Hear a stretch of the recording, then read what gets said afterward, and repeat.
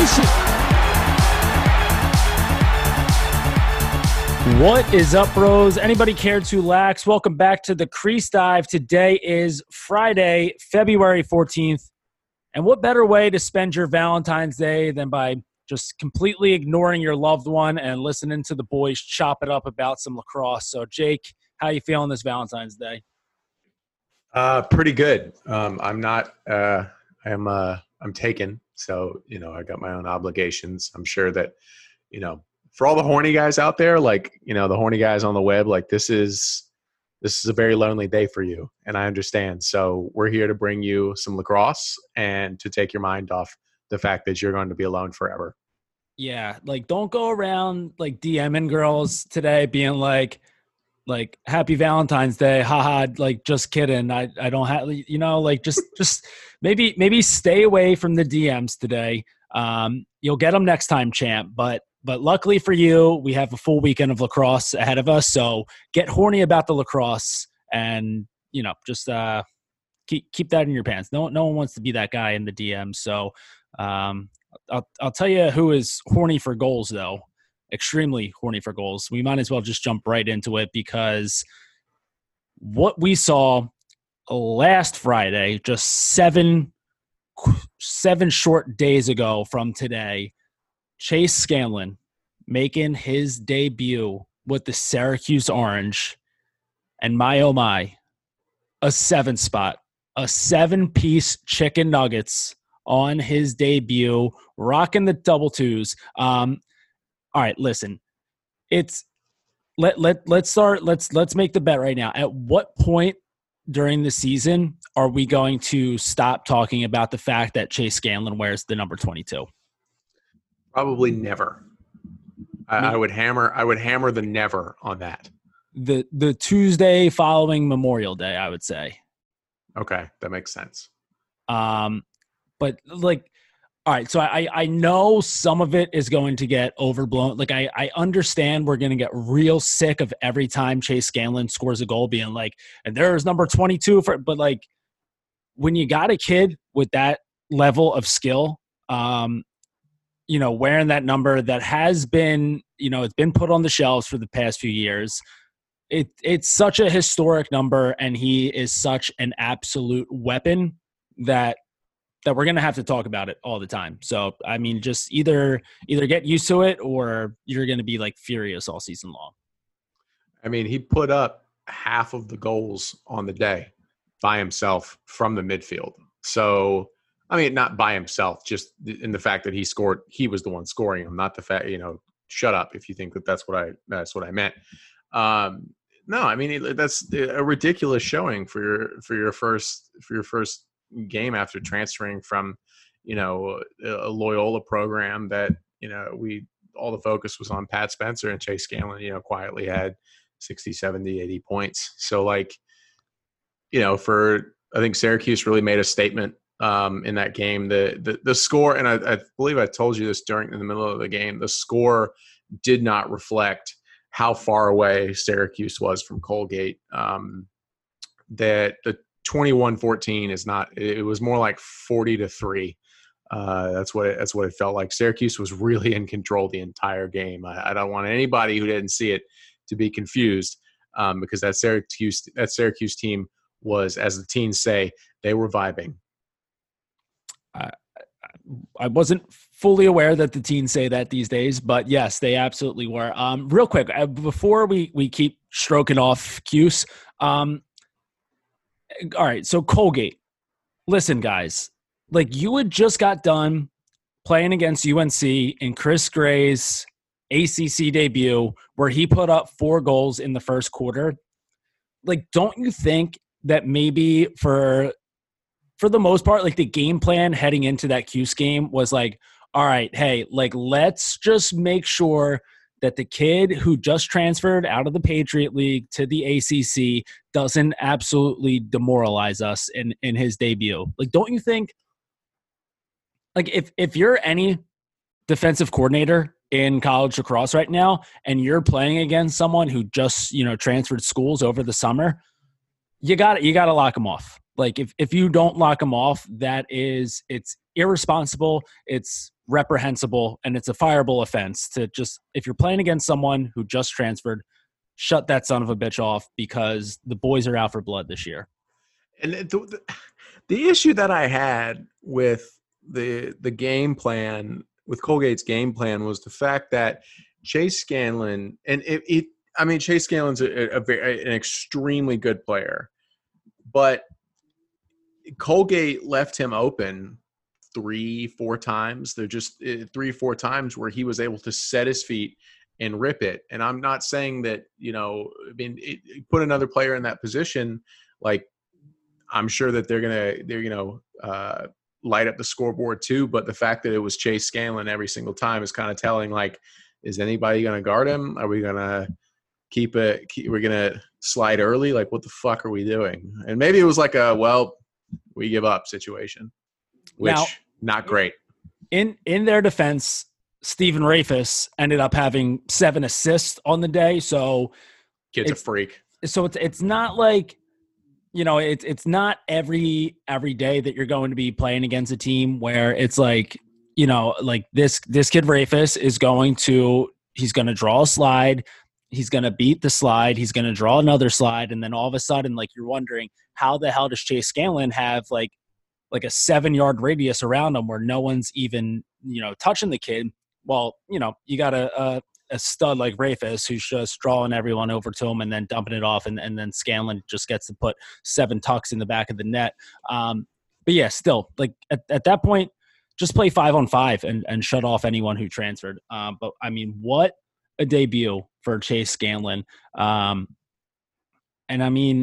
again, like, listen, we're going to get, I promise that we won't do this every single week on the show, but when you got a kid wearing the number 22 for the first time at Syracuse, and that's the performance that he puts up, that's a historic moment. And that's a what's up, bitch, I'm here moment for Chase Scanlan.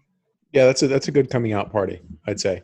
Loyal. It's not like, it's not like he, rode the bench at Loyola. It's not like he, was not a highly touted recruit. Like, that's, he lived up to expectations in his first game, and we'll see how he goes. I think putting him at midfield and having 3 strong attackmen, even with Griffin, letting Griffin Cook shine as the sophomore. I think having 3 strong attackmen and then Chase kind of floating around up top that's pretty deadly combination. And as Drake Porter said, we did see our boy Tyler Buttermore out there. I think he got a tuck, at least one.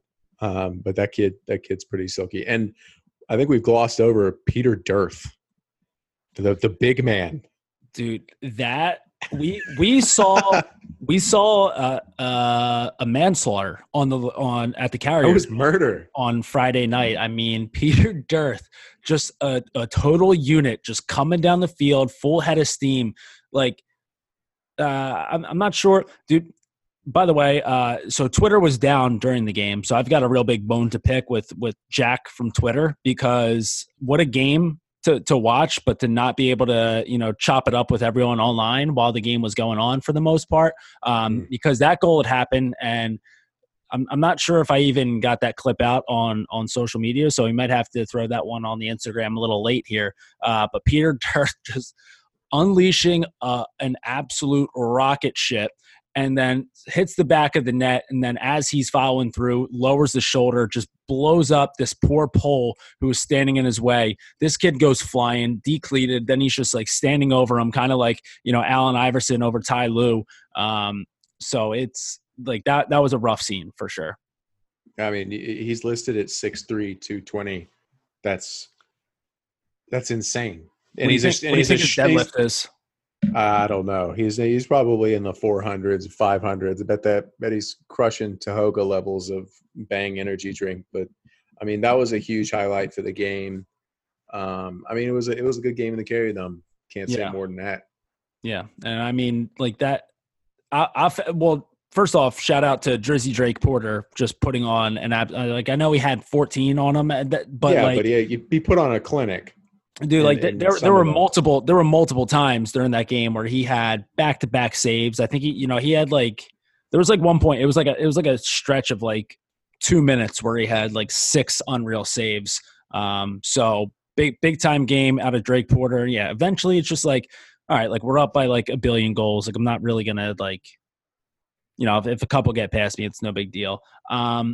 But so you had talked about how, obviously it's not like Chase Scanlan came out of nowhere. It's not like he was like hidden on the bench at Loyola and like, now he gets his time to shine at Syracuse. Like we knew that he was an absolute weapon at Loyola.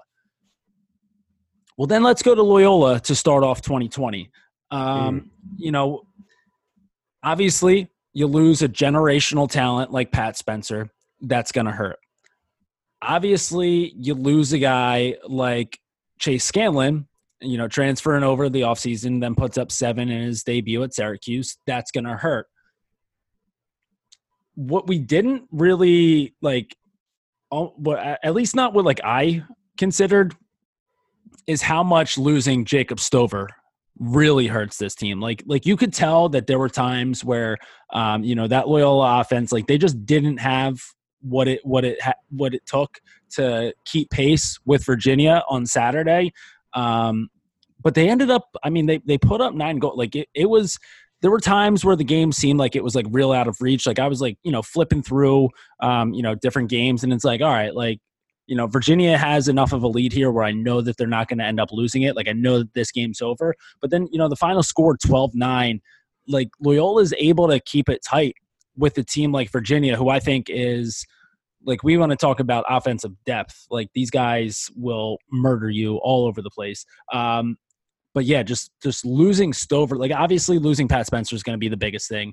But losing Stover, like that one right there, I think, because there are going to be games where they're able to just kind of like, grind their way offensively to kind of stay in the game. But you lose those 3 guys, and that's going to be a tough go for the Greyhounds this year. Yeah, that's rough. That's absolutely rough. It's a tough go for the Greyhounds, especially, one of their first. Was this their first game? Yeah, the Virginia Loyola season opener. Yeah, season opener. So that's might have been like the 5th edition of that. Okay, so that's a pretty rough go of it. You're still playing such a complete UVA team. Like you're really playing one of the most complete teams that we've probably seen in a very long time. I mean, Matt Moore had 5 points. Peyton Cormier had he's such a silky player like that. I mean, he had a game. Shout out to Matt Moore real quick. When the ESPN graphic, showed his little, they put up the player's name, where he's from, some stats, and then like a little fun fact. Well, favorite food, roast beef sandwich from his mom. Like that's you might not know, but that's such a Philly boy answer. Especially like a Delco kid, just big roast Delco kid. Big roast beef county here in Delaware County, Pennsylvania. Shout out to Nick's roast beef. I mean, just unbelievable. So the fact that Matt Moore is just out there, he's probably crushing a roast beef sandwich before every game, and then he goes out there and has a quick 5 points, just burping on everyone. I'm so disgusted right now. I wish everybody could see my face. This is just anyway. This Virginia team is one of the most complete teams, and they had shout out, Kevin Lindley, who got 2 tucks, and then, a Georgia boy playing for Loyola, Logan Devereaux. So you got to shout out the ATL kids there. But I mean, Logan Devereaux is enormous. He's 6'5", 215. Like that's a big boy. But I mean, Lindley is a junior. I think he's a junior. Is he a junior this year? Yeah. So he's kind of commanding the attack as a junior, and wearing number 7. So we saw a little dust up on Twitter, courtesy of RP3 Rob Pinnell. So some people may not have noticed that was Kevin Lindley out there at first. But yeah, so apparently Pat Spencer said, "Hey, K-Dog, I want you to carry on the tradition. I want you to," and And I respect that move from Pat Spencer. And I think that's, a big time respect move from Pat Spencer, and good on Kevin Lindley for like taking that challenge head on. Like that's, you take like what if like Michael Jordan like was like, hey, fucking whoever, like I want you to wear 23 now. I'd be like, I don't know, man. Like that's a tall order to fill. So, I think the fact that Lindley still has plenty of time left at Loyola, like I think that he'll take on that responsibility of wearing the 7 there, and he'll turn that into something where it's like a 22 at Syracuse. But yeah, I just think I think that's a big time responsibility to take on, and like good for him for doing it. But I'd be like, I don't know, man. I kind of just want to like camp out and just score like 4 goals a game and not have too much attention on me. Yeah, that sounds about right.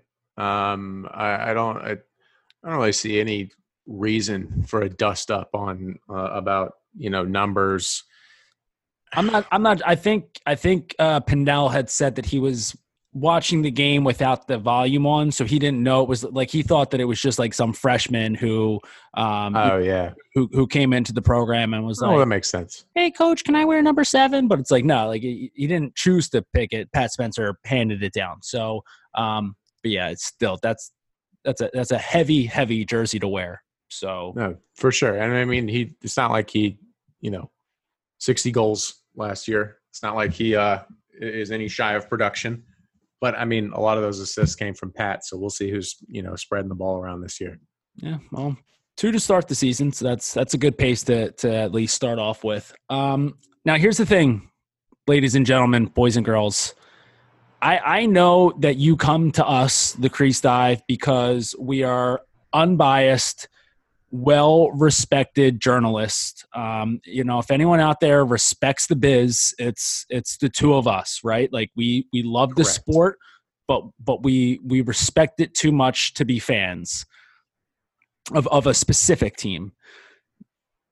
We're gonna break our own rule here, though, because as some of you may have picked up by now, Jake is currently enrolled at Johns Hopkins University. Correct. And the Blue Jays starting off the year sans Joey Epstein, and that offense puts up 15 on the board. Like I know it's been a huge couple of weeks for goal scorers to start off the college lacrosse season.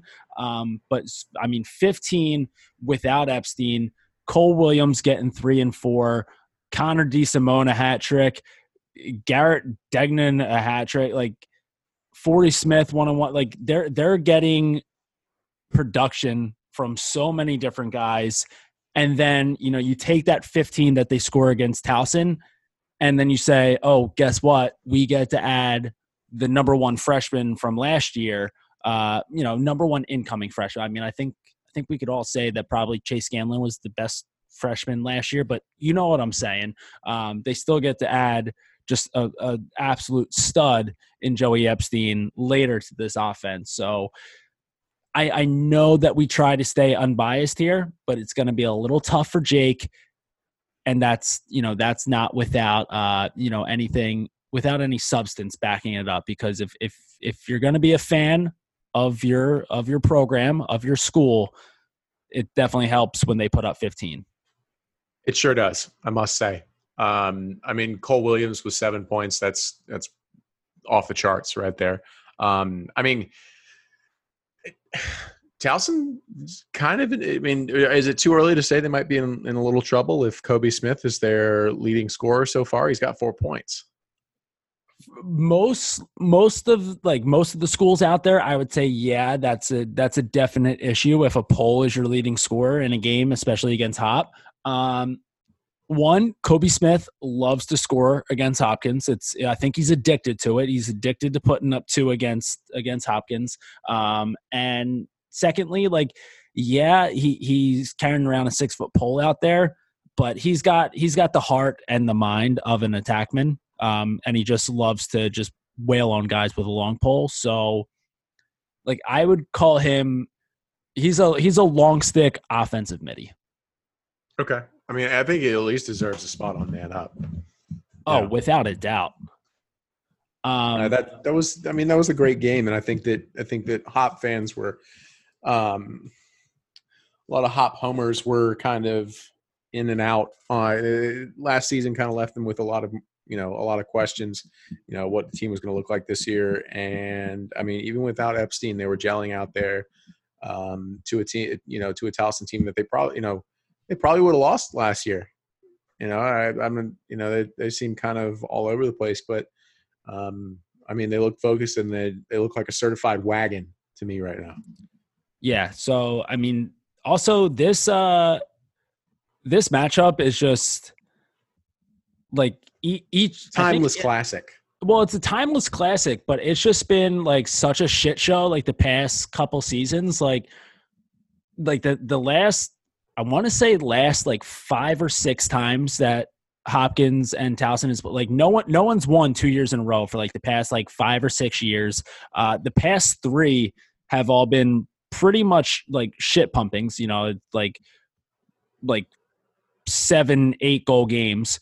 And then, but the one thing that it never lacks in is in the uniform department. I mean, what a couple of crispy uniforms going head to head in this one.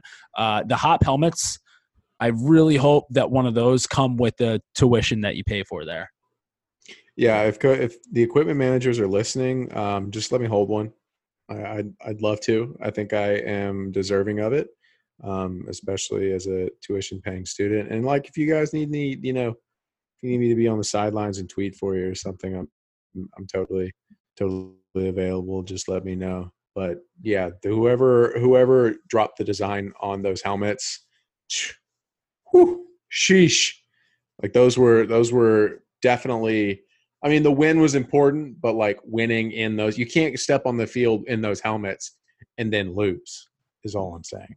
Those are helmets that if Hopkins finds themselves at championship weekend, those are the buckets that you rock. Oh yeah, for sure. They could rock them in a like a fucking chrome base with that. Like they could do so much with it. They could go black. They could do plenty of stuff. But the Hopkins blue was crazy. It went crazy. One other note from this game, it sparked a lot of discussion on the interwebs when Hopkins Hunter Juransky absolutely blew up Jack McNallen on right off the face-off. One of the better hits that we've seen in quite some time.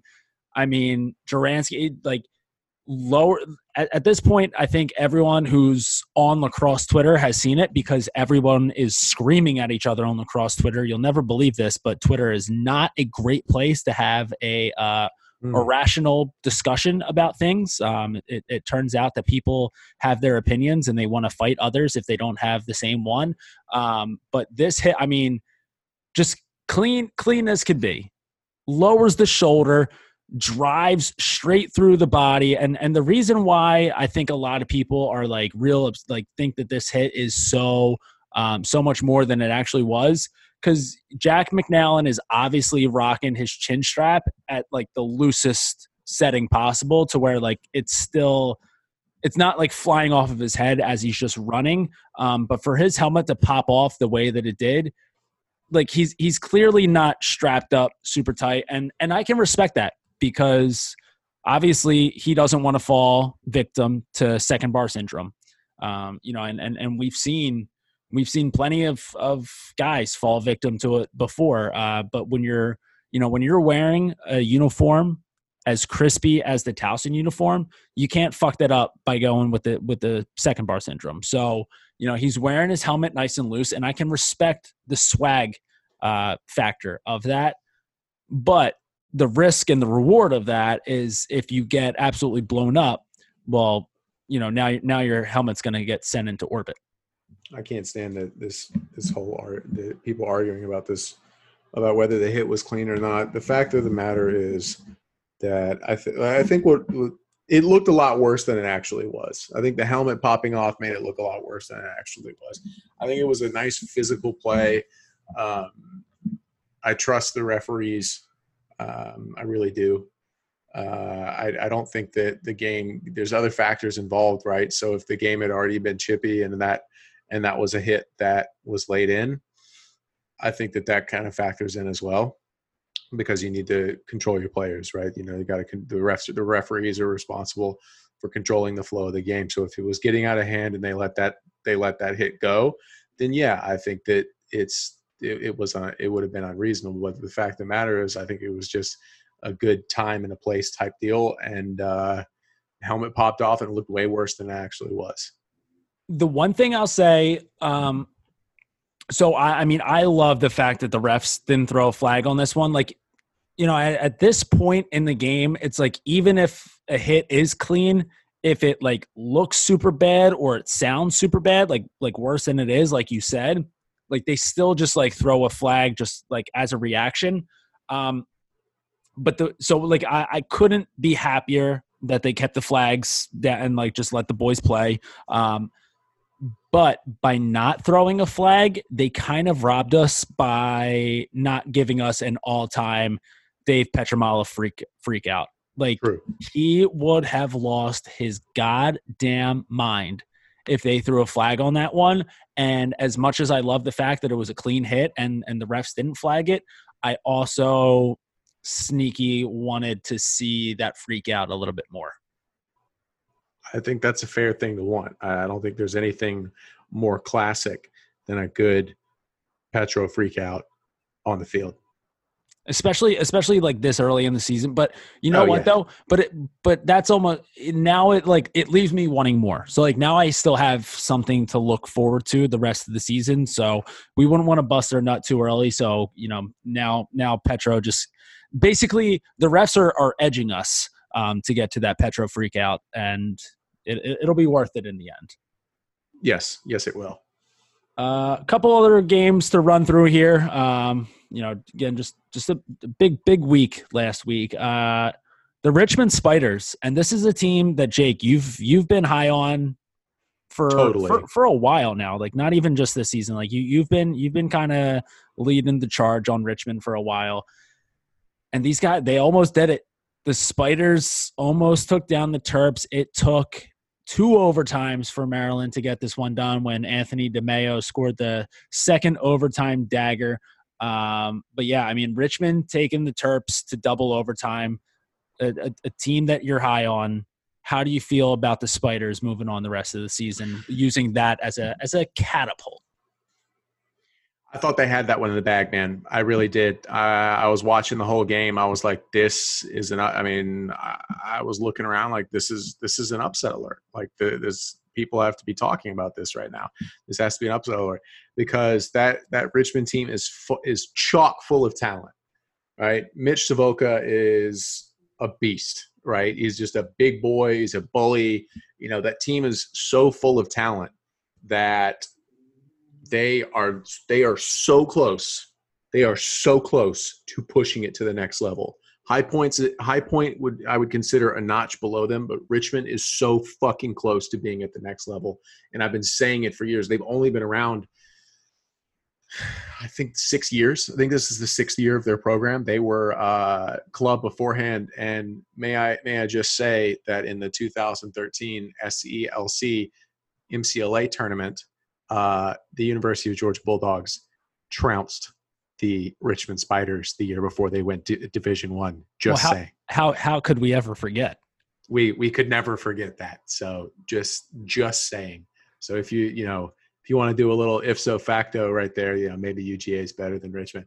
Anyway, I'm huge on Richmond. I think the story of that game was they had a lot of failed clears, right? There was a lot of errant passes and things like that towards the end of the game. And to me, that's about keeping composure, right? And that Maryland team, I mean, you got some, I think Jared Bernhardt's probably like the wisest guy on the like in college lacrosse. Like the guy is just, he's just so calm and cool under pressure. And I in my heart, I knew that Maryland was going to win that game, but I didn't want them to, right? I really wanted Richmond to because, 1, their jerseys look fucking good. And 2, I think they're almost at the next level.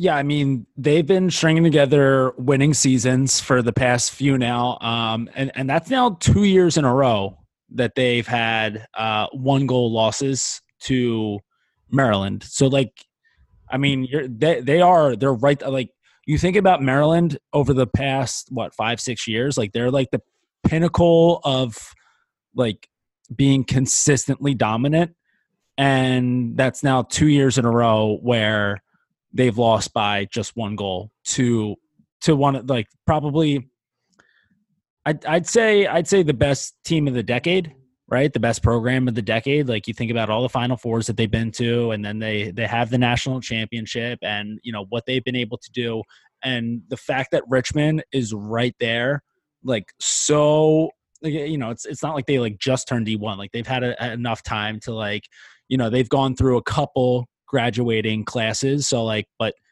it's still, you think about the history of Maryland lacrosse versus the history of Richmond lacrosse, and the fact that they're there right now, that just goes to show, like, there are just like so many kids out there playing high school ball that, might be overlooked by like some of the top programs and like quote unquote top programs. And, like these teams like Richmond and like, or like High Point, like getting a kid like Asher Nolting, just being able to find those kids and being like, hey, like, we're going to put together a team and we're just going to be the biggest pain in the ass to some of these blue blood programs. Like that, like, that's what it is. And like, you know what?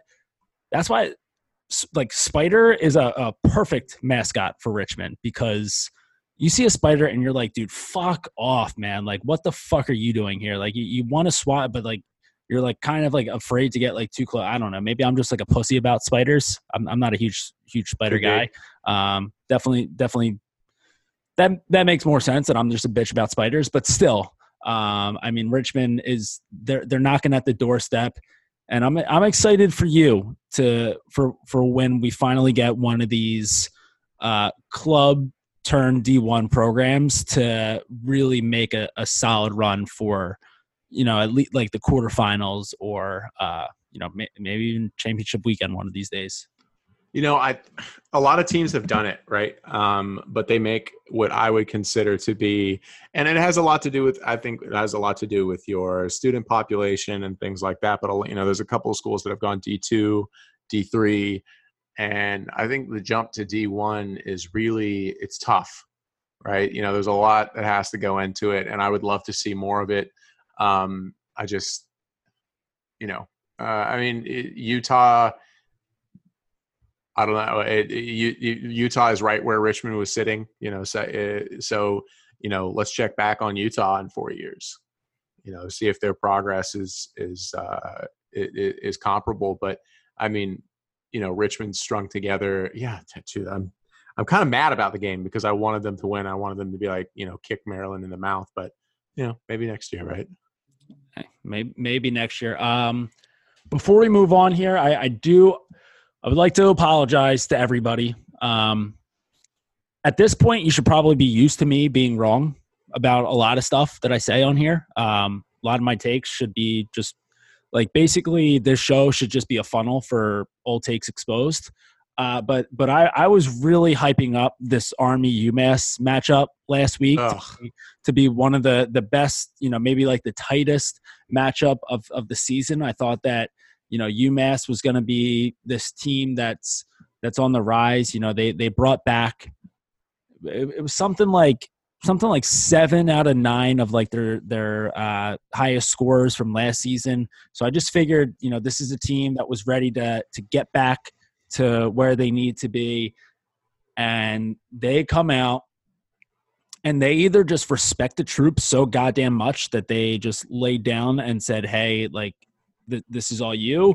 But realistically, it's just Army was just like so much better. And Brendan Nickturn, like, what an absolute animal this kid is. He, leading scorer on Army last year as a freshman, comes out this year 7 points with 4 and 3.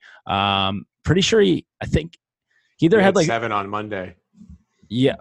another 7-point, but I'm pretty sure in last year's game against UMass, he either had 4-3 or he had 3-4. I'm pretty sure like his first game at Army, he also had a 7-point game. So he's just like abusing UMass.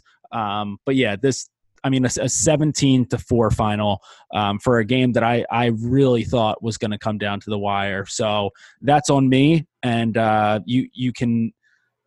My promise to you right now is that I will never, ever, ever trust UMass ever again. Okay, that's fair. I think the people can get along with that. I mean, Nick Turn's a freak. Pretty sure that. With all those points, he's probably the nation's leading. He's probably leading the nation in points right now. So, kudos to him. I don't know, man. I just thought maybe Army, like graduating Barreto and Johnny Surdick, would maybe give UMass a chance to throw a little bit more in the back of the net. But yeah, 4 is definitely not going to cut it. As far as the rest of the week went, Lehigh taking down Utah 16-11. I think that Lehigh is going to be a very strong team this season, especially the Patriot League's going to be down. Besides Army. So, Tommy Schelling 7-2. Are you kidding me? A 9-point game and a 16-11 win. Tommy Schelling, absolute dog of the week. Duke, they had lost that game to start the season. They turn around, they get their revenge on High Point, 17-8. That game was a little out of. High Point's going to have a rough go at it.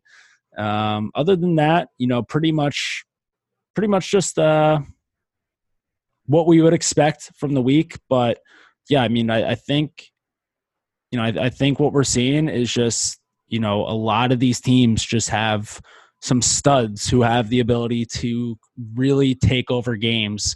When it comes down to May and we only have so many teams playing and each one of these teams has at least 1 or 2 of these guys who can take over at any moment, like this year's tournament is just going to be insane. Yeah, the tournament, is it too early to call? Is it too early to talk about it? Never. No, I don't think it's. I'm talking about it right now. I was talking about the 2022 tournament. Oh, okay. But yeah, so that was week 2 of college lacrosse. Now, let's take a little break, a little bit here from the college game, and let's jump on over to the pro game, because earlier this week we had the first PLL Expansion Draft as the Waterdogs finally got their roster going, dogs on top. So the Waterdogs, they got to pick 18 players on Wednesday, no more than 4 players from any team, and they made sure that they completely robbed the Whip Snakes, which makes sense. The team just won a championship. It's like, hey, fuckers, give me all your lunch money. So Connor Kelly, first pick of the expansion draft. Think about this real quick. The last 3 college lacrosse national champions, right? You had Virginia last year, Yale 2008, Maryland 2017. Now, I know Connor Kelly wasn't necessarily the guy in 2017. You still had Rambo and Heacock there, but Connor Kelly was still, played a big role in that. 2018, Ben Reeves, and then 19, Ryan Conrad also. So, they know that they're going after guys who know what it takes to win a championship. I think that this was a pretty it wasn't necessarily like a shocking expansion draft. I think for the most part, it was like pretty much what people expected, most of the moves that people expected. But I think we're there's still just so much talent in the PLL and just so few teams where a team can come in and just get studs right off the bat like this. Yeah, the attack line that they chose. They chose 4 solid 5 solid attackmen that probably could play anywhere on the field. I kind of realized while we were sitting here that the reason they probably didn't take Drenner first is they wanted to make us sweat a little bit and maybe pay attention. So I get that. That's a respectable move. I mean, Connor Kelly is a stud. I think the Connor Kelly, the Coochie Mane, and the Reeves combo is going to be pretty deadly. I also think that having, they dug deep in the bag and got a Canadian in there, Westberg, get it, that McIntosh Berg connection. You throw anything to Berg, he's going to catch it on the crease. So running him on at midfield, he's kind of like a fourth midfielder or a fourth attackman, depending on what his mood's like. And then you got Kieran McCardle, who is a renaissance man. He can score. He can dive across the crease. He can pretty much do anything. Speaking of renaissance men, they picked up, Drew Snyder, the jack of all trades, a handsome motherfucker too. So honestly, frustratingly handsome.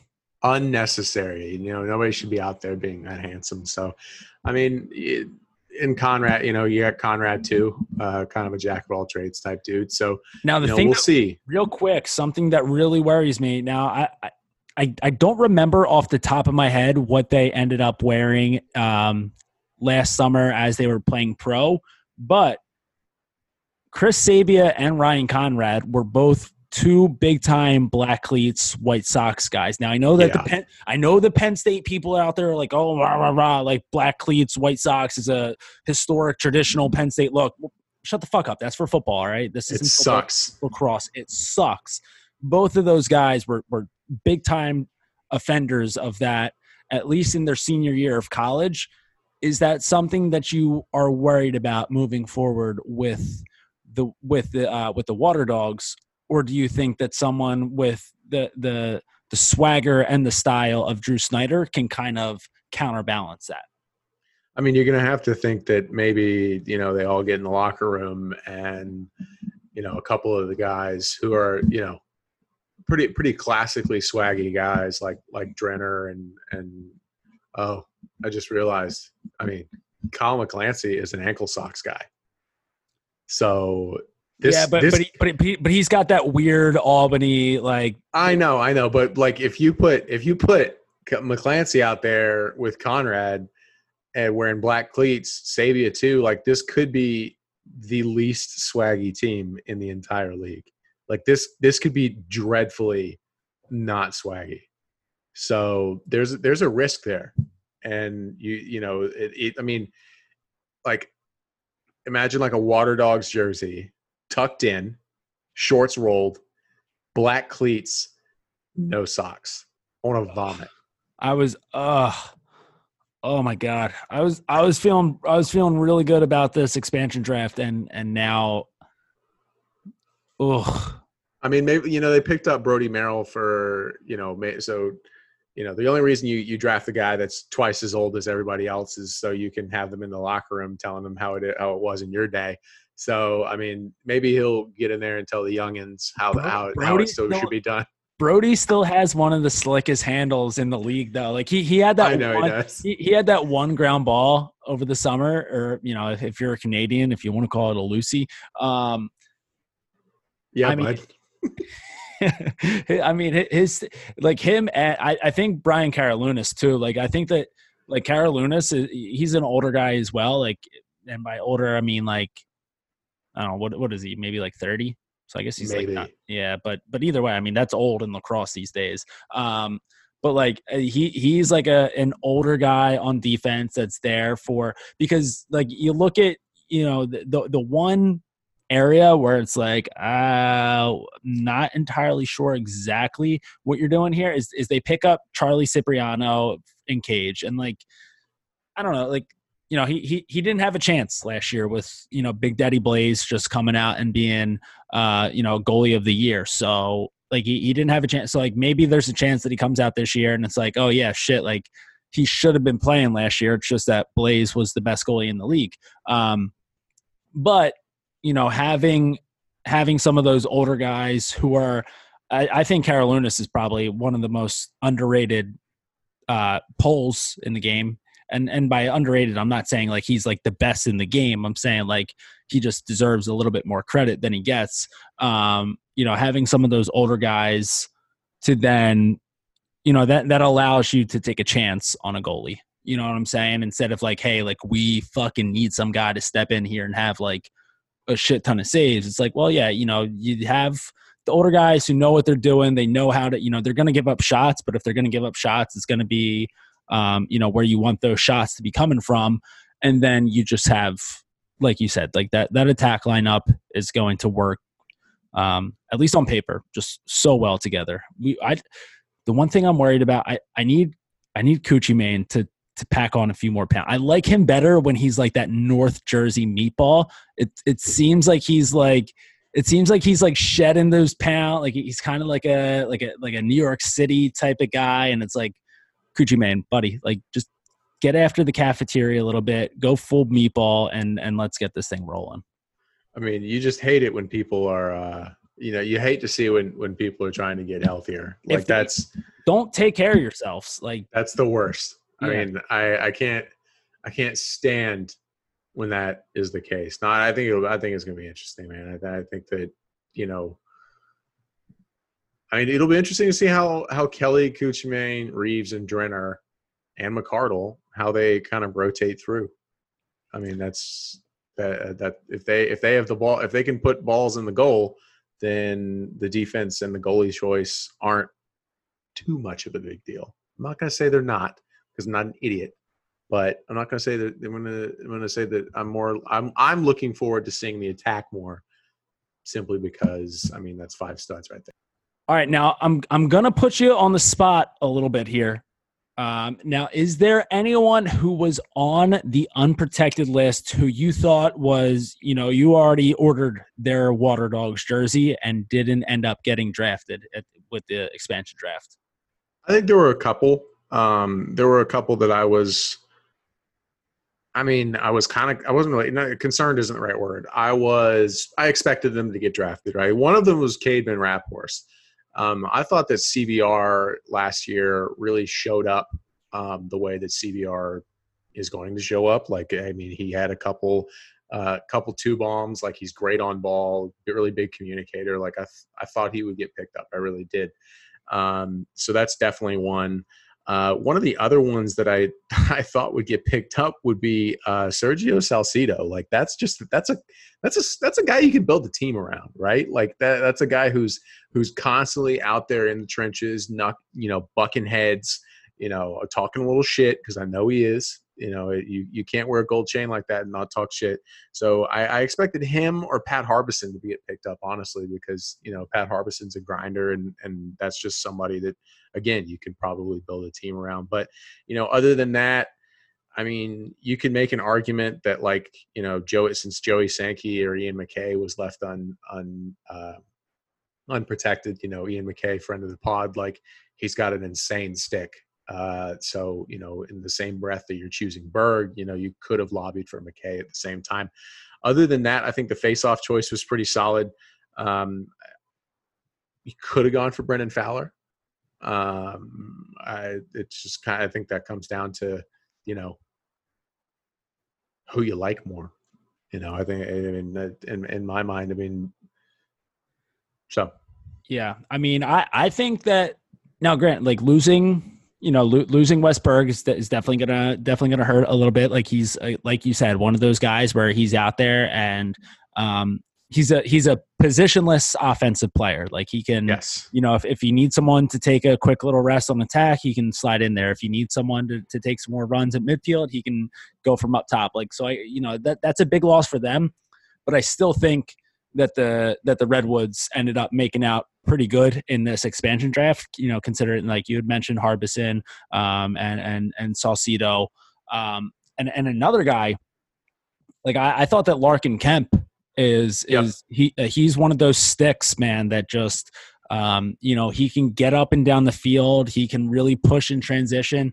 And you look at you look at some of the polls that the Waterdogs went with, and like we said, like they're more experienced, they're older, and kind of what that means is like you're not really going to get as much transit. Like I don't think we're going to see Brody Merrill just running up and down the field the whole time, but like Larkin Kemp's one of those guys who can get up and down the field and has a great stick. So I thought that's someone that I probably would have gone with, but maybe they were just needing to get some older guys there just to establish more of that like veteran leadership.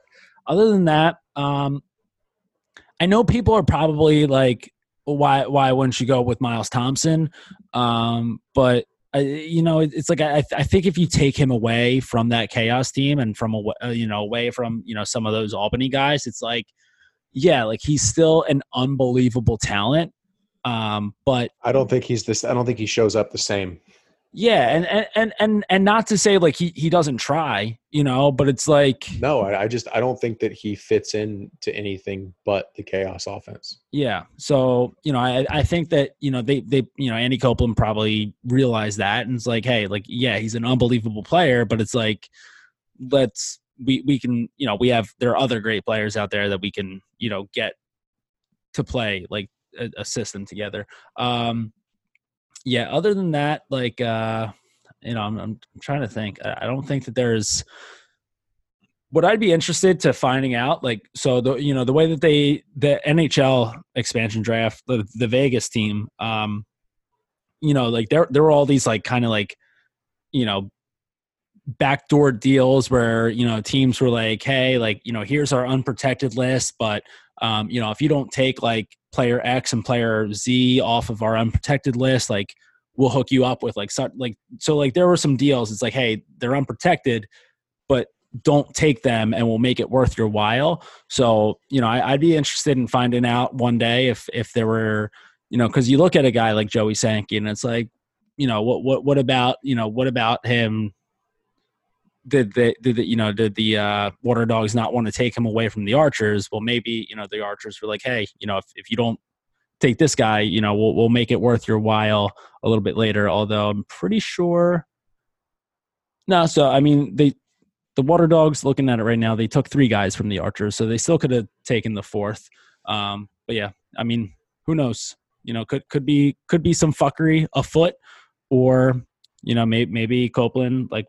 We've mentioned in, a few weeks ago where he's a guy who knows how to get, he's done it with Fairfield. He knows how to get the best out of some guys who have been overlooked. Yeah, no, I think that's kind of the central theme.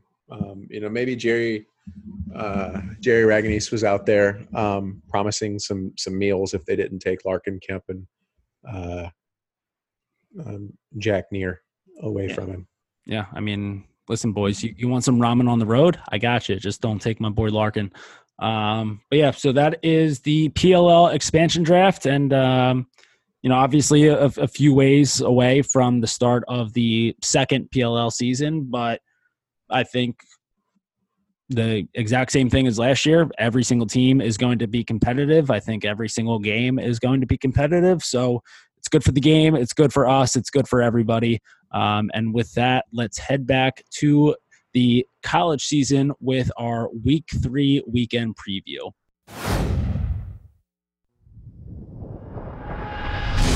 All right, and to start off this weekend, unfortunately, last week we got a little greedy having a Cuse game right off the bat on a Friday night. So there's not really much going on tonight. So it is Valentine's Day, so maybe you can either take the old lady out for a dinner, maybe go to the Olive Garden for some apps and desserts, breadsticks, soup, salad, and then just peace out before the bill comes. Or you can drink a zillion beers with the boys. Or if you really wanted to, we've got Richmond taking on Marist tonight. So it's a 6 p.m. game. It's not a bad way to get the weekend started. We've been pretty high on Richmond so far this episode. Is there anything that you're looking for them in this? Like, do you think that this is a game where it's like, all right, Richmond, like if you really want to be taken seriously as like a top 15 program, like you have to just beat the brakes off Marist? Or do you think that this is one where they can kind of just get away with like, just go in there, take care of business, and like make sure no one gets hurt? No, Marist was the conference champions very recently, if I remember correctly. So I think you have to beat the brakes off of them to get some respect. There's still it could be argued like that Richmond playing Maryland close is just, people like to take the side of like, well, maybe Maryland just wasn't playing as well and they don't give enough credit to Richmond. So, I'm a big Richmond fan, but yeah, you got to kick the shit out of Marist, like the Red Foxes. Yeah, you absolutely got to kick the shit out of them to make a statement. By the way, I love the Zillion Beers talk. That's we've got a crossover to Zillion Beers on the Crease Dive now, so that's nice. I'll have to post a tweet about that. But I mostly like to drink 2 or 3 and then call the cops. That's a good weekend. That's a good weekend. Strong weekend for me. But yeah, so I'm with you there. Like, I don't know. I think that this is kind of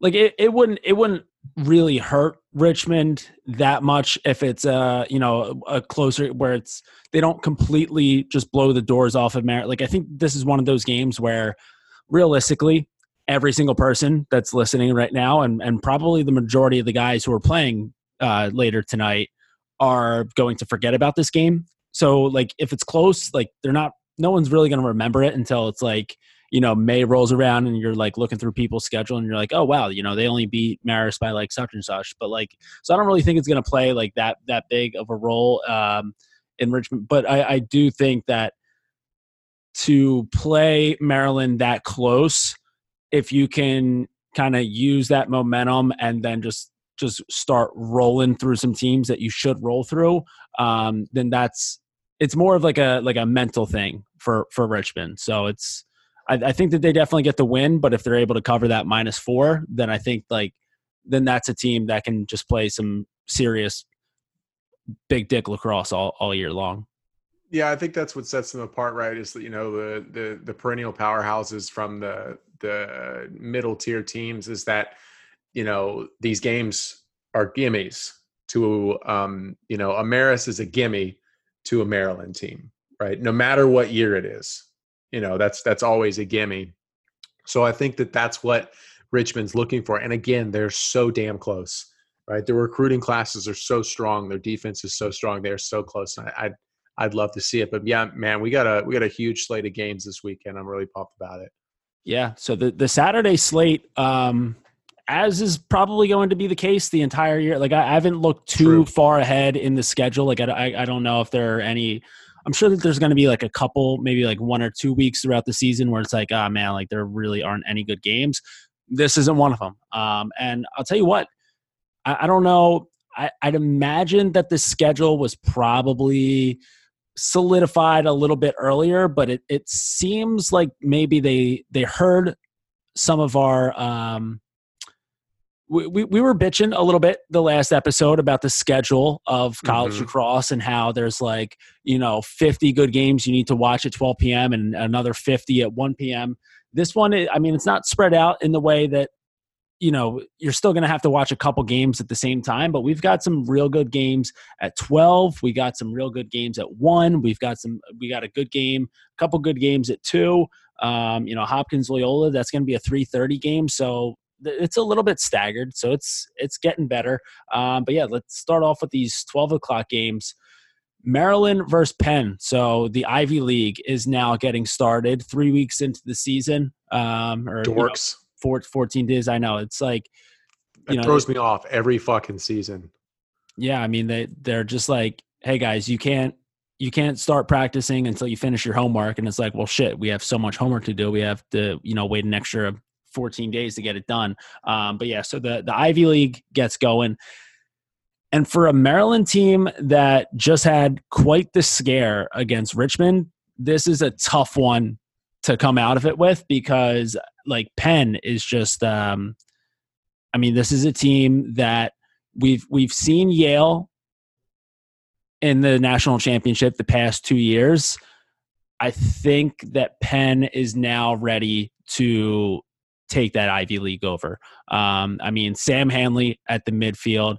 They got Birkinshaw transferring over from Virginia and Cage. So, a kid who he was behind Alex Rode, but still, you get a goalie from Virginia who still has 3 years left of eligibility.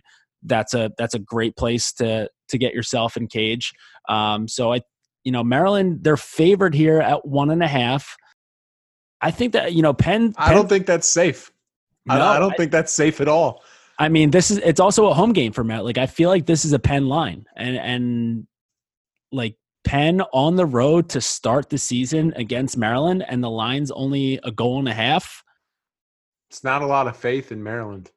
No, not at all. And for good, not for good reason. It's not like Maryland is bad or anything like that. But I think that like this is the year that Penn kind of takes that over. And if they just get Sam Hanley going right off the bat, tough luck for any pole who has to guard that kid from dodging up top. Yeah, that's it. And he's a sophomore, right? Last year was his freshman. A sophomore, preseason first team All-American midfielder. He was one of the only sophomores on there, I believe, if not the only sophomore on the preseason All-American list. I think these Ivy League schools are in a really good position now that they've changed the transfer rule about having to sit out a year. Now that has been waived in lacrosse, I think that these Ivy League schools have a very good chance of getting a lot of kids who are like, well, fuck, if I'm going to sit third line on a Virginia team or third line on a UNC team or be the sixth attackman and they're rotating in 5, I could get a much better education. And not to say that some of these schools aren't excellent schools, Notre Dame, Maryland, North Carolina, Navy, Towson, these are great schools, but you could draw some of these transfers and, Penn we'll see how that works out for Penn with Birkinshaw this year. TD did it, getting that Yale education, that's a pretty little thing to have on your resume. But I mean, I really don't think that that's a safe line for Maryland at all. I'm going to actually take Penn in this game. I think that Richmond may have exposed, they're a good team, but I think they may have exposed Maryland a little bit. I got Penn 2 or 3 goals. Yeah, and keep in mind, Penn's also bringing back Adam Goldner, who had 56 goals last year. So he's coming back for the senior year here. So you get those 56 goals back from Goldner. You get Sam Hanley coming in. So I know that the only thing that would be a little bit worrisome to me in picking Penn is just that Maryland's already been playing so far this season, so they've gotten a chance to to get that rust off. And Penn, obviously they're practicing and stuff like that, but they were scrimmaging Ursinus, which is a D3 school, last weekend. So Ursinus. Did you go there? I think we've talked about this. Are you an Ursinus alumni? Yeah, I might have mentioned once or twice that I'm a former NCAA athlete. But no, Ursinus, it's a program that is very much on the rise. They're very much locked into a top 20 spot in D3, but it's still a little bit different scrimmaging against Penn scrimmaging against Ursinus last weekend as opposed to Maryland playing against Richmond. So it's different. So it might take Penn a little bit of time in that first half to really get themselves going. But again, if Hanley is just running people over because he's a big motherfucker, and then Goldner's just slinging shots, and then you get Birkinshaw just stopping everything that he sees, it should be it should definitely be a pretty big day for Penn. Nice little coming out party for them. So I'm with you right there. I might go Penn outright. But for right now, I'm just going to take Penn plus 1.5 just to be safe. But I like Penn in this one a lot. Moving on, we've got Army taking on Rutgers. So Army just put an absolute dick kicking on against UMass last weekend, and UMass is officially dead to me forever. We've already mentioned it. So now you have to wonder, did Army leave enough in the tank? Did the troops leave enough in the arsenal, I guess? I'm trying to come up with troops. The armory. The armory. The armory. Yeah. So did they leave enough in the armory to take care of Rutgers, who, Rutgers, I'm going to do the same thing with Rutgers that I do every single year. And I'm going to be very much out on Rutgers to start the year. Then they're going to go on a run. I'm going to end up looking like an asshole because it's like, dude, why don't you believe in Rutgers? They're doing it. Like, this is the year. They're finally going to turn the corner. And then May's going to roll around and Rutgers is just going to have a rough go in the Big Ten. They're going to get pumped by Penn State, Hopkins, Maryland, like all those schools that like, it's like, hey, like if you guys want to be in the tournament, if you want an at-large bid, you have to beat some of these top Big Ten programs, and they're not going to do it. But because of that, obviously, I guess I'm showing my anti-Rutgers bias pretty hard here right now. You are. But I'm also going to show my American bias because it's the greatest country in the world. Being born in America is like winning the lottery a million times over. So God bless the troops, and I think that they're going to kick the shit out of Rutgers right off the bat. Oh, that was a ride. That was a big ride for that whole explanation of the Rutgers. It's just every year, because like every year there's a point in the season where it's like, wait, am I just like a dumbass for not believing in this team? And like, most of the time the answer to that question is yes. But until they prove that they can like go out there and beat, like, you got to beat one of them, just. If you beat one of them, I'll be like, okay, I'll give you guys a shot. If you beat two of them, it's like, all right, yeah, like you guys are legitimate. And if you beat three, it's like, okay, like I just feel like Rutgers fans and Rutgers people think that they deserve to be in that, like, hey, like we're a top-fledged program here. Like, give us some goddamn respect, and not to be all like boomer here or anything like that, but earn that shit, you little dweebs. I mean, well, it's not like they have a, right, to give them credit in one, area, they do play a pretty tough schedule. They've got Loyola, Princeton, Syracuse, Ohio State, Hopkins, Maryland, and Penn State.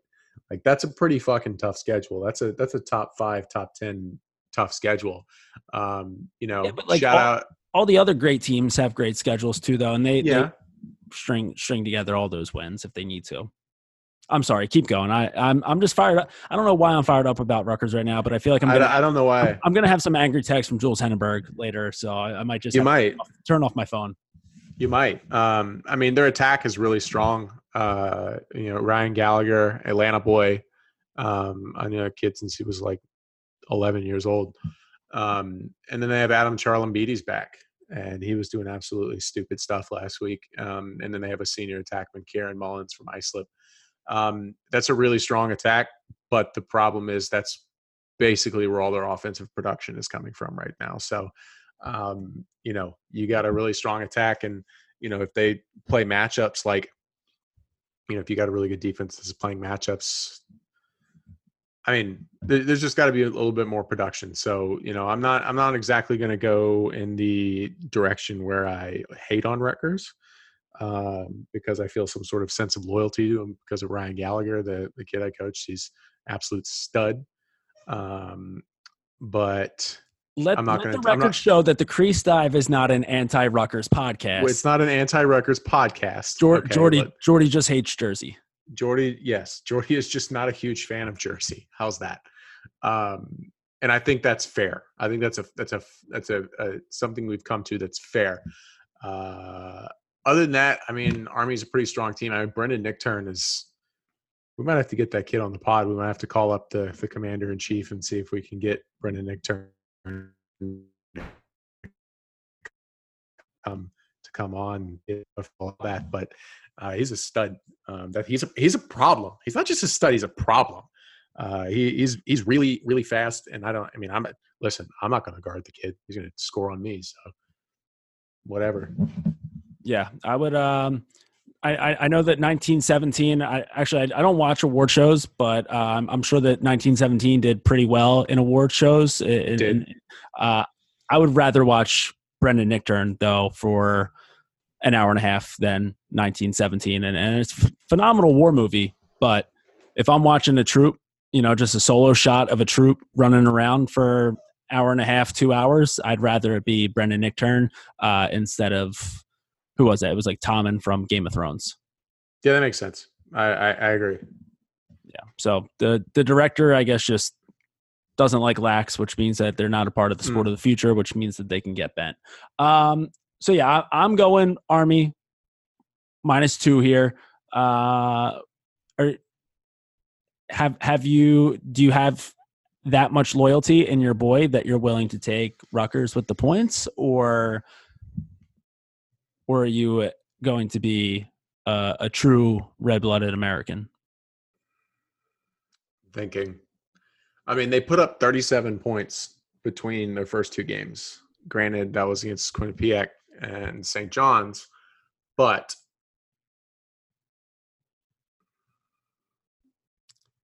at some point, though, you have to learn to win the close games, you know? Yeah. So, like, maybe this is one of those ones where it's like, hey, like, let's get, like, a little adversity going here. We can battle through that. It'll make us stronger at the end. I don't know if I'll take them with the points. So we're rolling with Army, but it'll be. I'll roll with Army, yeah. But it won't be a 17-4 ass kicking. I don't think it's going to be an ass kicking. I think it might be. We might have another, 14-10 situation or something like that. I do love Sherlin Beatties, though. I don't even know if I'm saying his last name right, but he's an ACL tear survivor like the boys, and he's still just coming out, just going airborne through the crease like an absolute savage. So I'm a fan of his. But yeah, I'm going with Army in that one. The next game on the schedule, so now we move over to 1 p.m. And this is a game, Andy Shea, you sneaky bastard, you think you have the rest of the nation fooled, but you can't get it by us. We've got Yale starting off the season with Villanova again, and the past 2 years, what has happened? OT loss to Nova to start off the season. And so it happens in 2018, an OT law. I'm pretty sure that they played that one at the Star in Frisco, little Cowboys practice facility. They lose to Nova in overtime, and guess what happens? They go on to win a national championship. Last year, 2019, actually, I forget if that one was a overtime. Regardless, it was a 1-goal loss to Villanova. They start off the season the exact same way that they started off the season in 2018. What happens? They're playing for a national championship. So they don't win it, but they're still playing in the national championship game again. Andy Shea, he's definitely one of the better brains in the sport. He's got a team that has been playing on, like, if you're a junior at Yale right now, you haven't had a season that hasn't ended on Memorial Day. So, like, these guys have been there. They know what it takes to get there. Will they do it again? Do you think that they purposely lose this game? Because I think if they don't do it purposely, then it's over for Nova. But I think, do you keep that strategy rolling where if you start off the season with a 1-goal loss to Nova, you're playing on Memorial Day? Interesting. I think it's pretty bold to even schedule them the first game of the season, considering that they've absolutely been dick slapped the last 2 times. Like, that's enough. Like, hey, maybe, because a lot of guys are superstitious, right? And plenty of coaches are superstitious. So, maybe that can go both ways. You could say, like, hey, we're so superstitious, we need to schedule Villanova again. Like, we've got to get over that hump to rid the curse. Or you're like, well, we got to do it regardless, because if they beat us, that's good luck. So, I mean, you could play both sides of that, but I mean, fucking dorks, all their bags filled up with books and things like that. But I mean, they've got some serious athletes. Yale really didn't lose anybody either, now that I'm thinking about it. They've got a ton of guys like Matt Gaudette who are, just absolute freaks with the rock. It's interesting how many Canadians they've pulled in, but could be a good game, could not.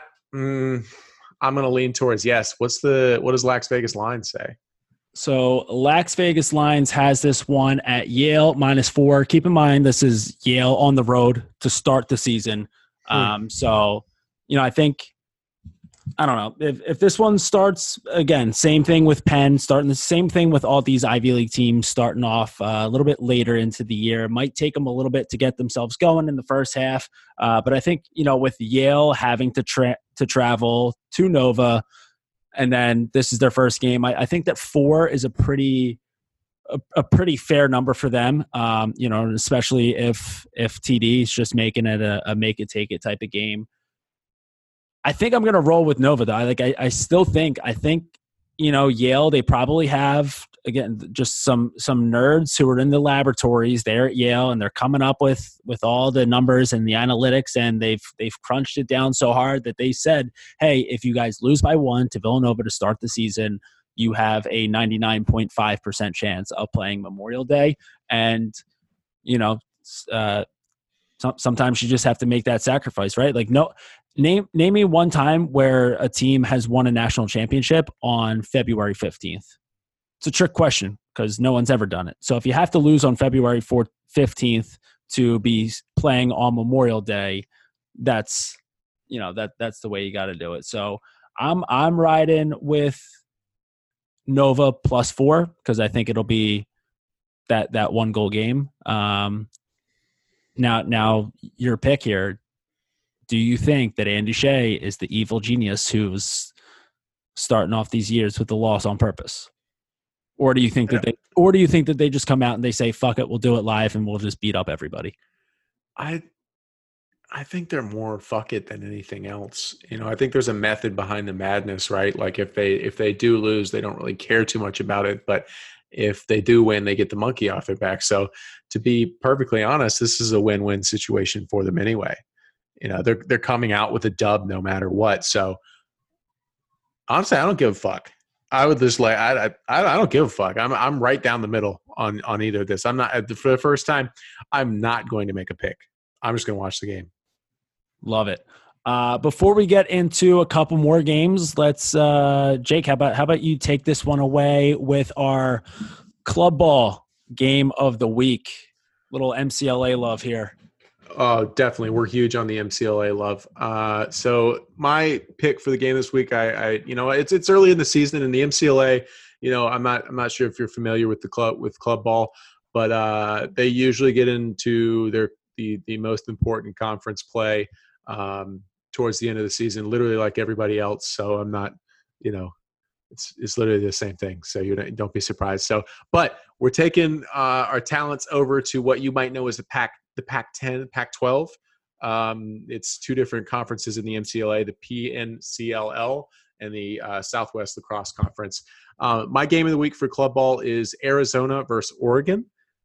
This Oregon team is coming off of a devastating loss of a coach, Charlie Jackson, who passed away. He was 43 years old. I don't mean to be too somber, but I felt like that was something that needed to be said. So this is a top 25 matchup, and the boys on this Oregon team are going to be hurting a little bit, but I think they're going to use this as motivation to take out Arizona. And I have to say that, Arizona and Oregon have 2 of the swaggiest color setups when it comes to uniforms, I must say.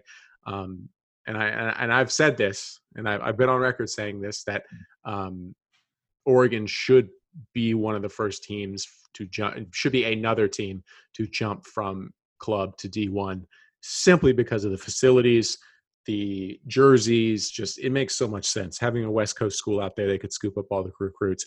I could go on, but MCLA game of the week this week, Arizona versus Oregon, book it.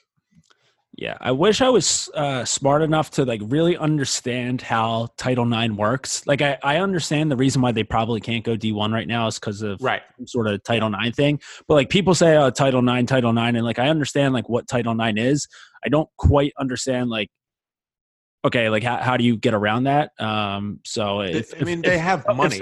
If someone with a good brain could kind of explain that to me I'm 5, that'd be great. But I do agree. I mean, the moment that more of these Pac-12 schools start to go D1, that's that's when we'll see the sport really take off. Because if you can, dude, just imagine being a high school junior or a senior and you get to go on a recruiting trip over to one of these Pac-12 schools, and you get to enjoy like a college, like a legitimate big time college football Saturday. Like I get, like if you go to like Penn State, you get that, or if you go to Michigan or Ohio State, like you have that experience. But yeah, I mean, the moment that the Pac-12 comes in, like they're going to get kids signing by the time that they're like eating breakfast the next morning. I mean, like, so you put it in front of them. You're like, okay, you could either go to Oregon that has hundreds of $1 million put into their facilities, and I mean, thousands of California girls there, right? Student population, I believe, tilts more towards the female, more women than men, or you could go play Long Island University Division I. Nothing against LIU, right? Nothing against LIU. I just don't think that they have 35,000 people, is a little bit different, a little rainier over on the West Coast maybe, but still, they also got a good football program over at Oregon too. So you're not just a lacrosse school. Just saying. Yeah, I think that's it's a no-brainer. If I were a program kind of like a LIU or even like a Merrimack, who's had like a ton of success lately, yeah, like making the jump to D1, I'd be like so worried about some of these Pac-12 schools coming in soon, because like, well, fuck, like how are we supposed, like we just made the jump to D1. How on earth are we supposed to compete with that now? But yeah, no, that's a good game of the week, and I'll be pulling for the Ducks in that one. For sure. Obviously going through some tough times there, so we've got the boys, the whole program, in our thoughts, and yeah, I mean, I think one of the best ways to kind of get themselves through that is just banding together and just putting on a real good showing there. Definitely will help them out. So go Ducks on that one. And now we will move it back over to some NCAA D1 ball. And we've got just a matchup of some Titans. We've got Duke and Denver. This game is going to be at Denver. So Duke hopping on the plane, heading to the Rocky Mountains. Hopefully they stay away from the greenery a little bit. Altitude sickness, gotta watch out for that. The air is going to be thin. I still don't know the science. Like, is the ball? Does that make the ball? Like, is that going to add some MPH to the shots, or it's definitely going to slow down the ball. Like, I look at someone like a Nakai Montgomery who's just like buzzing up and down the field, and it's like, all right, like just throw an oxygen mask on him or something, because the altitude's going to take some of that away from his game. I mean, yeah, I think so. If the air is thinner, the ball will travel faster and further, right? I know that some of the longest field goals ever attempted in the NFL were done in Mile High Stadium. So I think there's like an asterisk on each one of them, simply because it happened in the Mile High Stadium. But that's a fun game. Duke Denver is always a fun game to me. Denver. I'm really watching Denver this year because I gotta see Ethan Walker with the ball some more. It just, the way that he moves around the field, the way that he, like the step back Allen Iverson. I mean, and he's not the only one, right? There's Jack Hanna, there's JJ Silstrop. Like, there's a lot of guys out there. Silstrop is a California boy. He's a super chiller, as they would say. I mean, his name's JJ. Like, what fuck else would he be? But I mean, there's a couple seniors on this Denver team, but other than that, they look like a really young team, which they haven't had in a few years. So it's kind of like that cycle, you graduate a bunch of seniors, kind of reset a little bit. So we'll see what they bring against Duke, but yeah, I'm pumped. I mean, for the most part, these games are always super tight. There's never really going to be a blowout on one side or another. So the line here, Denver being the home team, they are -2. I think Duke. We all know that they stumbled out of the gates a little bit with that loss to Air Force, but it was almost to be expected that they would drop, one of these games here in February, as they're one to do. I don't know. I just think that, the travel here is going to be a bit much. It's you're taking a plane, you're getting off the plane, then you have to practice, and then you have to get the game going, and it's just a lot on the legs. Like just sitting down, having to travel that much is going to be a lot to get those legs back going. And so I think a slow start. Kind of just what you were saying there. It kind of all depends on how the Denver shooters come, because like these kids can stroke the ball. And they're just going, just no remorse for the back of the cage, whether it's low to high or whether, it does suck losing a kid like Colton Jackson, who could just bring some heat behind his shots. And it's, no one on this team last year had over 20 goals. So, but you really like to see that unselfishness, right? Maybe they just like they're big sharers. Maybe that's a Tierney thing. So yeah, I mean, looking at the stats right now, they had 8 kids who had double-digit goals on the year. So like that's big, but only Ethan Walker, he had 39, and everyone else had under 20. So you kind of need someone to, I don't know, you need someone to keep pace with them.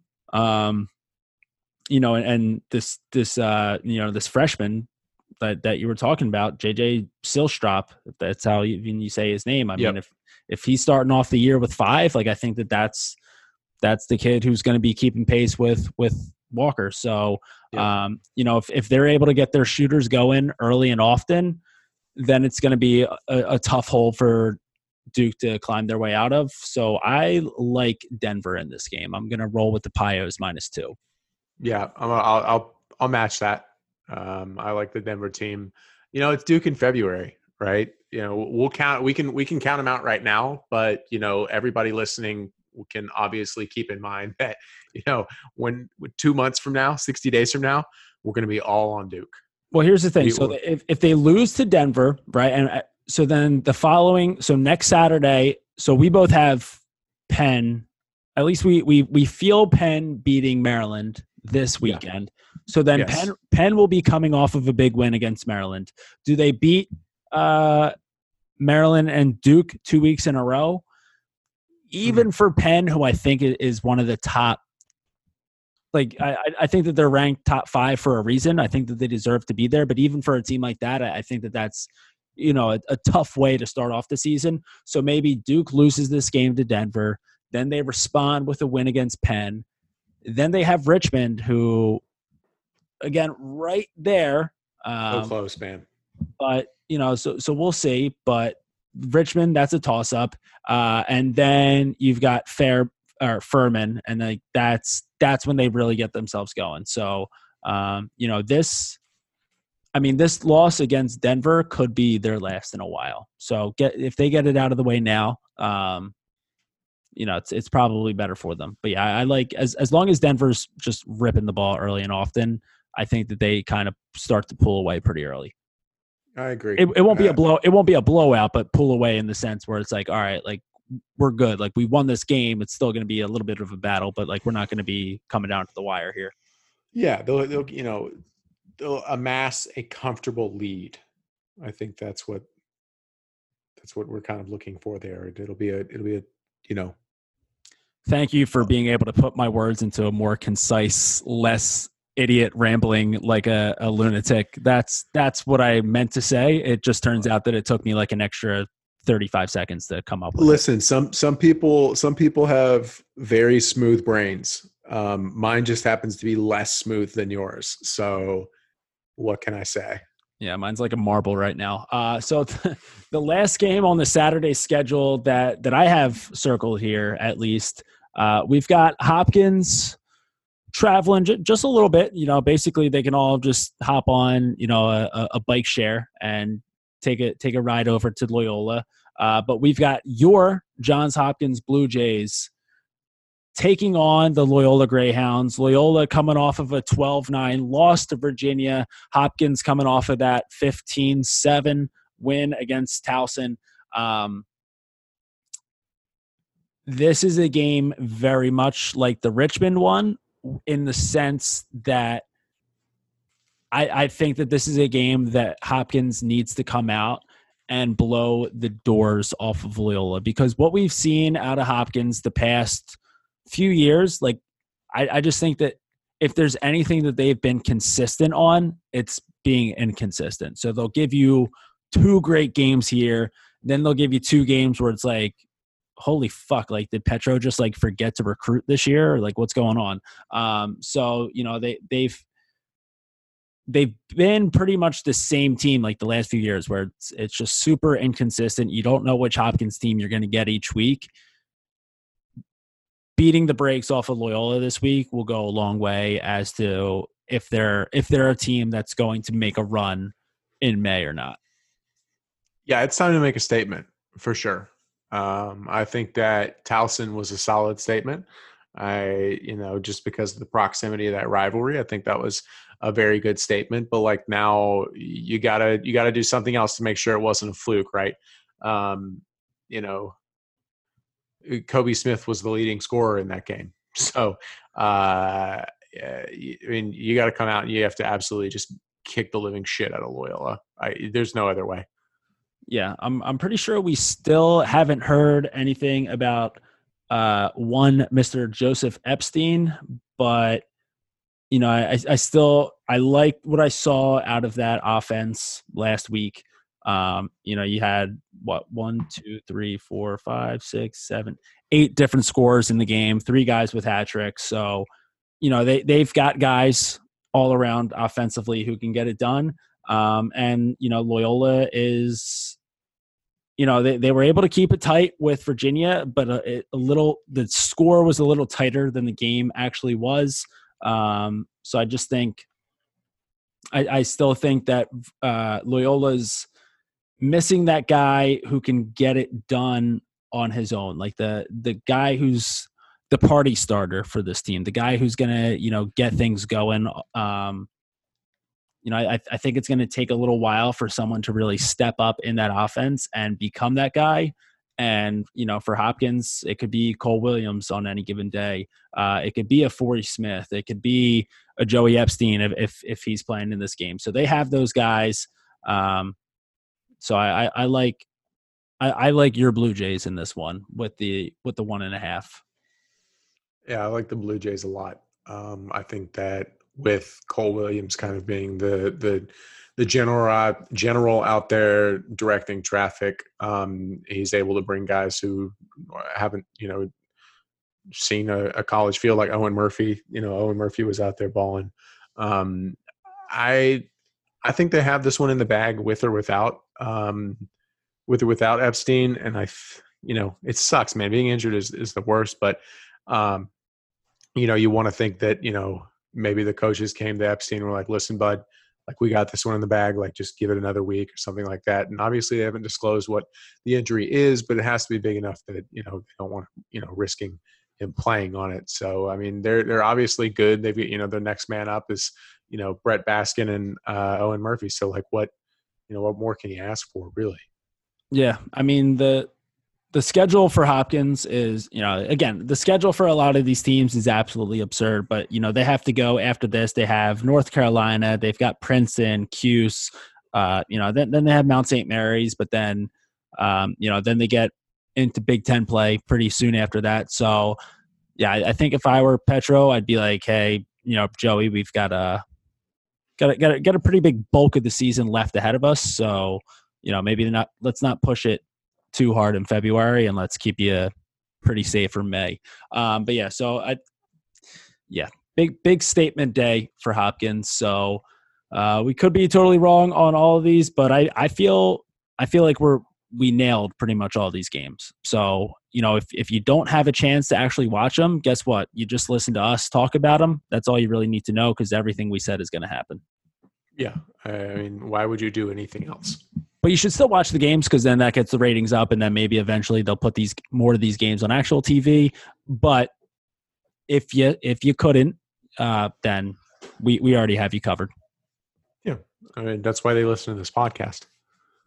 All right. Well, in the meantime, hey, listen, happy Valentine's to all you motherfuckers out there. We love you guys. And like we said in the beginning, just try not to be too horny on the internet today. And instead of that, just keep it low to high to the day we die.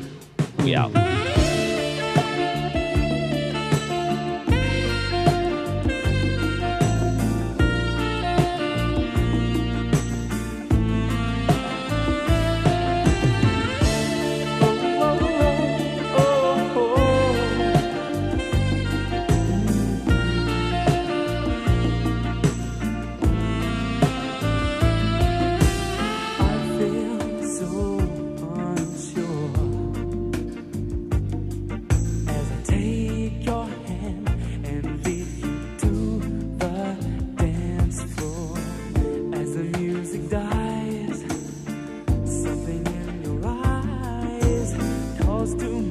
Silver screen and all